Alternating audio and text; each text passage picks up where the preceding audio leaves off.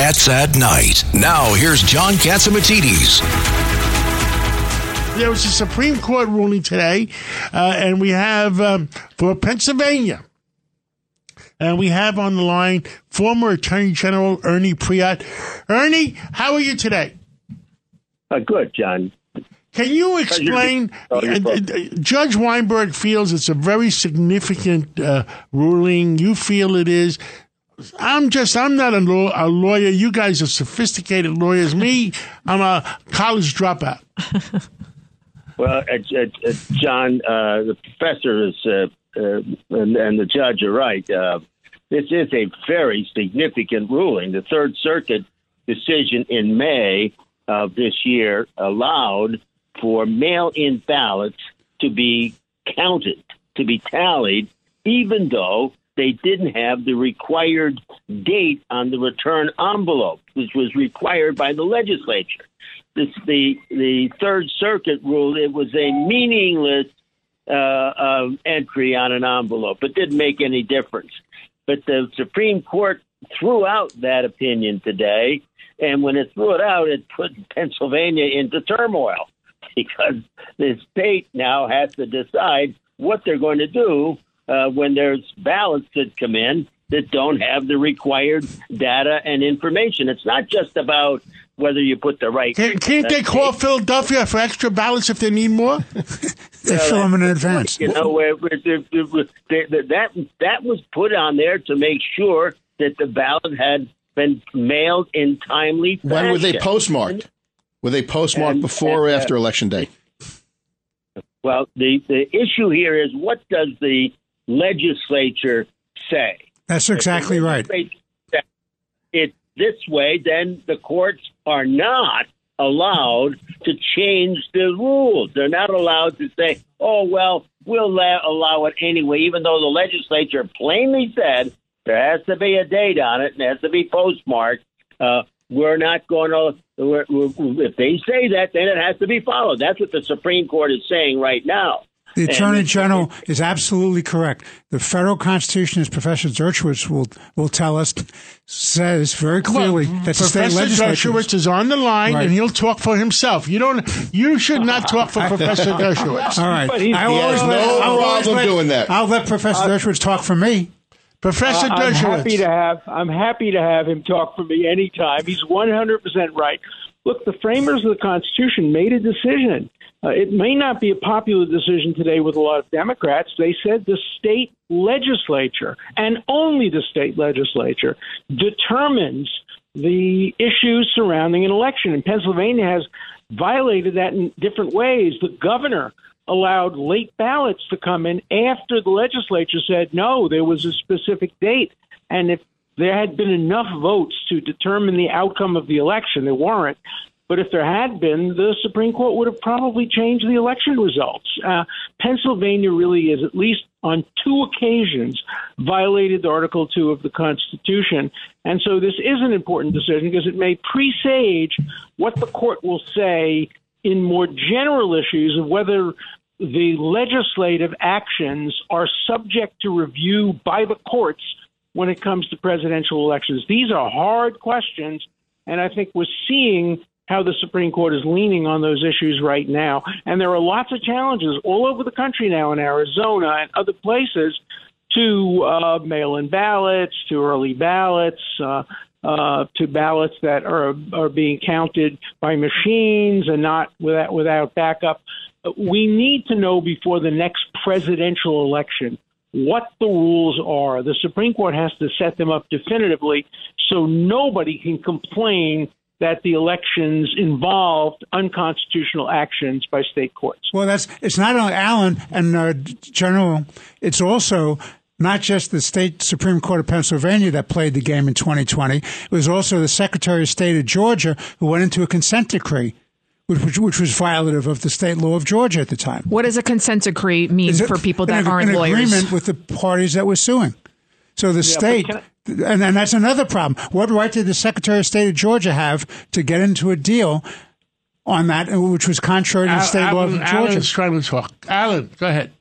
Well, no, once we're talking about Pennsylvania, I propose a test for who are really principled Republicans and principled Democrats who are willing to be against their party if principles tell them to be against their party. For me, the Democratic test is no good Democrat can support the Squad, can support Ilhan Omar, can support anybody who's a bigot or racist and anti-Semite. But now that test is being put to Pennsylvania Republicans because they nominated a guy named Doug Mastriano. And Doug Mastriano, just the other day, complained that the man who's running against him sends his kids to Jewish day school, and there's something wrong with that.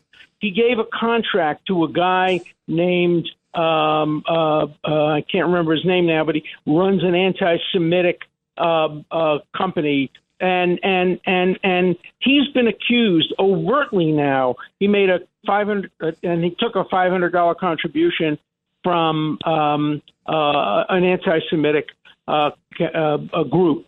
And so, I'm asking for principled Republicans to do what I want principled Democrats to do. I want principled Democrats to reject the Squad, and I want principled Republicans to reject Mastriano, and a lot of them are, and he's going to lose the election.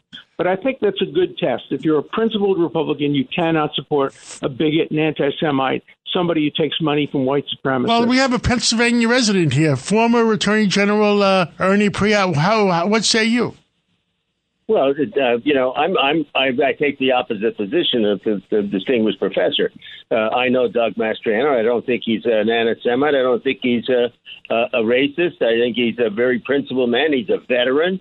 He served this country. He got 12 medals for his work as a brigade commander in Desert Storm. He loves this country. I've not seen any evidence. I've met him. I've talked to him. I've not seen what the circumstantial evidence is that the professor is referring to is surfacing in his personal conversations with me as a lawyer.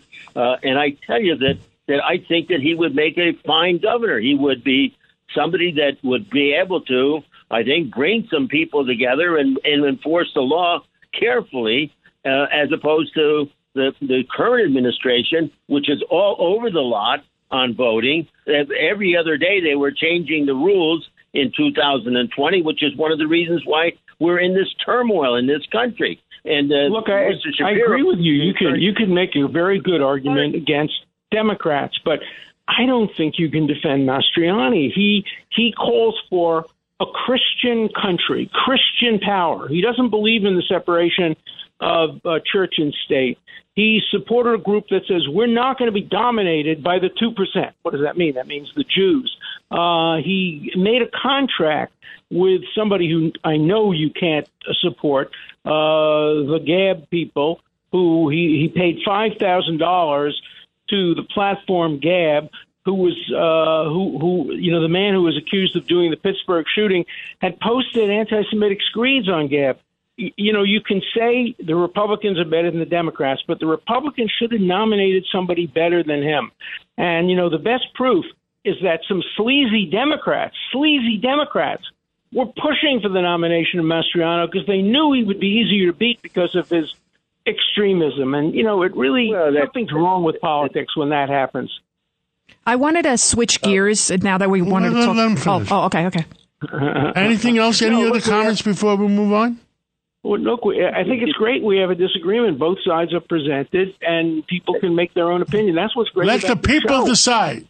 Yeah, that's what's great about this show and what's great about Katz. He presents all sides of all issues. Ernie Preate, I wanted to ask you about Fetterman, because that is a huge, huge race, Fetterman versus Oz, and I have serious questions about Fetterman's mental capabilities since he had that stroke. I want you guys to take a listen to what this reporter from MSNBC had to say regarding her just the other day interview with Fetterman and how she was unable to even communicate with him, to have a simple conversation with him. And this guy could be the next congressman. Senator.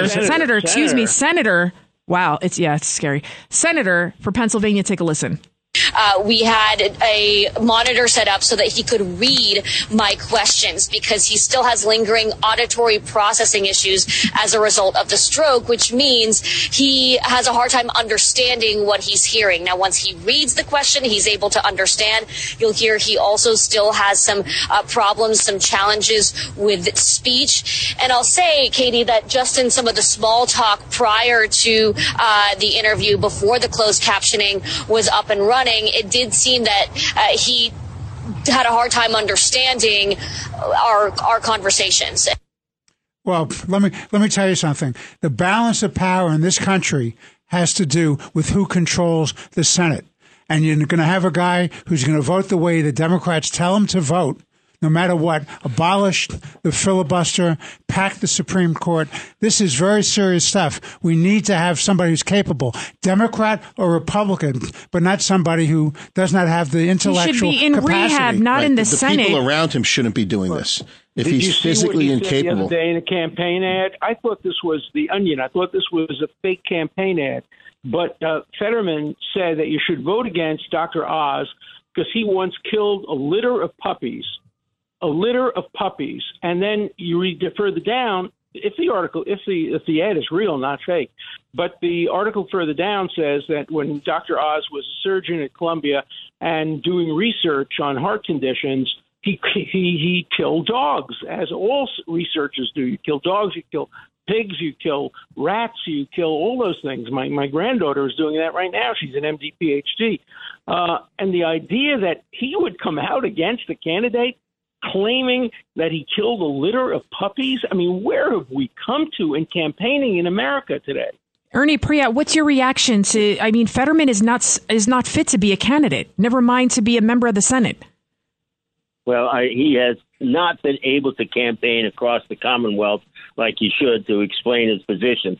His positions are extreme. They're dangerous. He's been unable to articulate just exactly what he is going to do when he gets to the Senate because he can't put two sentences together. So you've got bits and pieces of statements, and he's going to be for letting criminals out of the jails. He's going to be for letting murderers go free from the prisons. Those are the kinds of ads that you're seeing. But he's not been able to articulate what he's going to be doing with the Israel issues, with the Mideast, with oil, with Ukraine, with Russia, with China. I mean, I want to know that. I want to know what is it about America that we have to? Go ahead, Alan Dershowitz. Just what is it about America that we have to choose between these candidates? Dr. Oz has problems too. He won't recognize the Armenian genocide because he's too closely connected to the Turkish President Erdogan. We should be doing better on both sides. We should be presenting the American people with choices between superb and very good instead of mediocre and very bad. And this is not only in Pennsylvania. This is all through the country. Good people don't want to run for office anymore. I was just going to say that. Get into politics. The most normal people I know say, I won't run. Yeah. Now, I have an interesting question. The question is, did this always happen? Or is it because now of the internet, Facebook, Twitter, et cetera, or was it always happening and nobody picked it up because the communications are different? Happening. I don't think it was always happening. I think it's happening now. Remember when John Kennedy was president, Robert Kennedy was the attorney general, the media knew stuff about their private and sex lives. It just didn't disclose them. Maybe they went too far in the opposite direction then. But now, everything, they search everything in their background. Did the person have an abortion? Did the person tell somebody else to have an abortion? We've just lowered the standard for political discourse so much. No, it wasn't that way in the old days. Sorry, it just wasn't.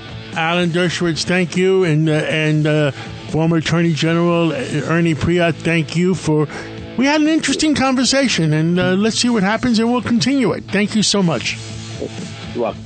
It's Cats at Night on the Red Apple Podcast Network.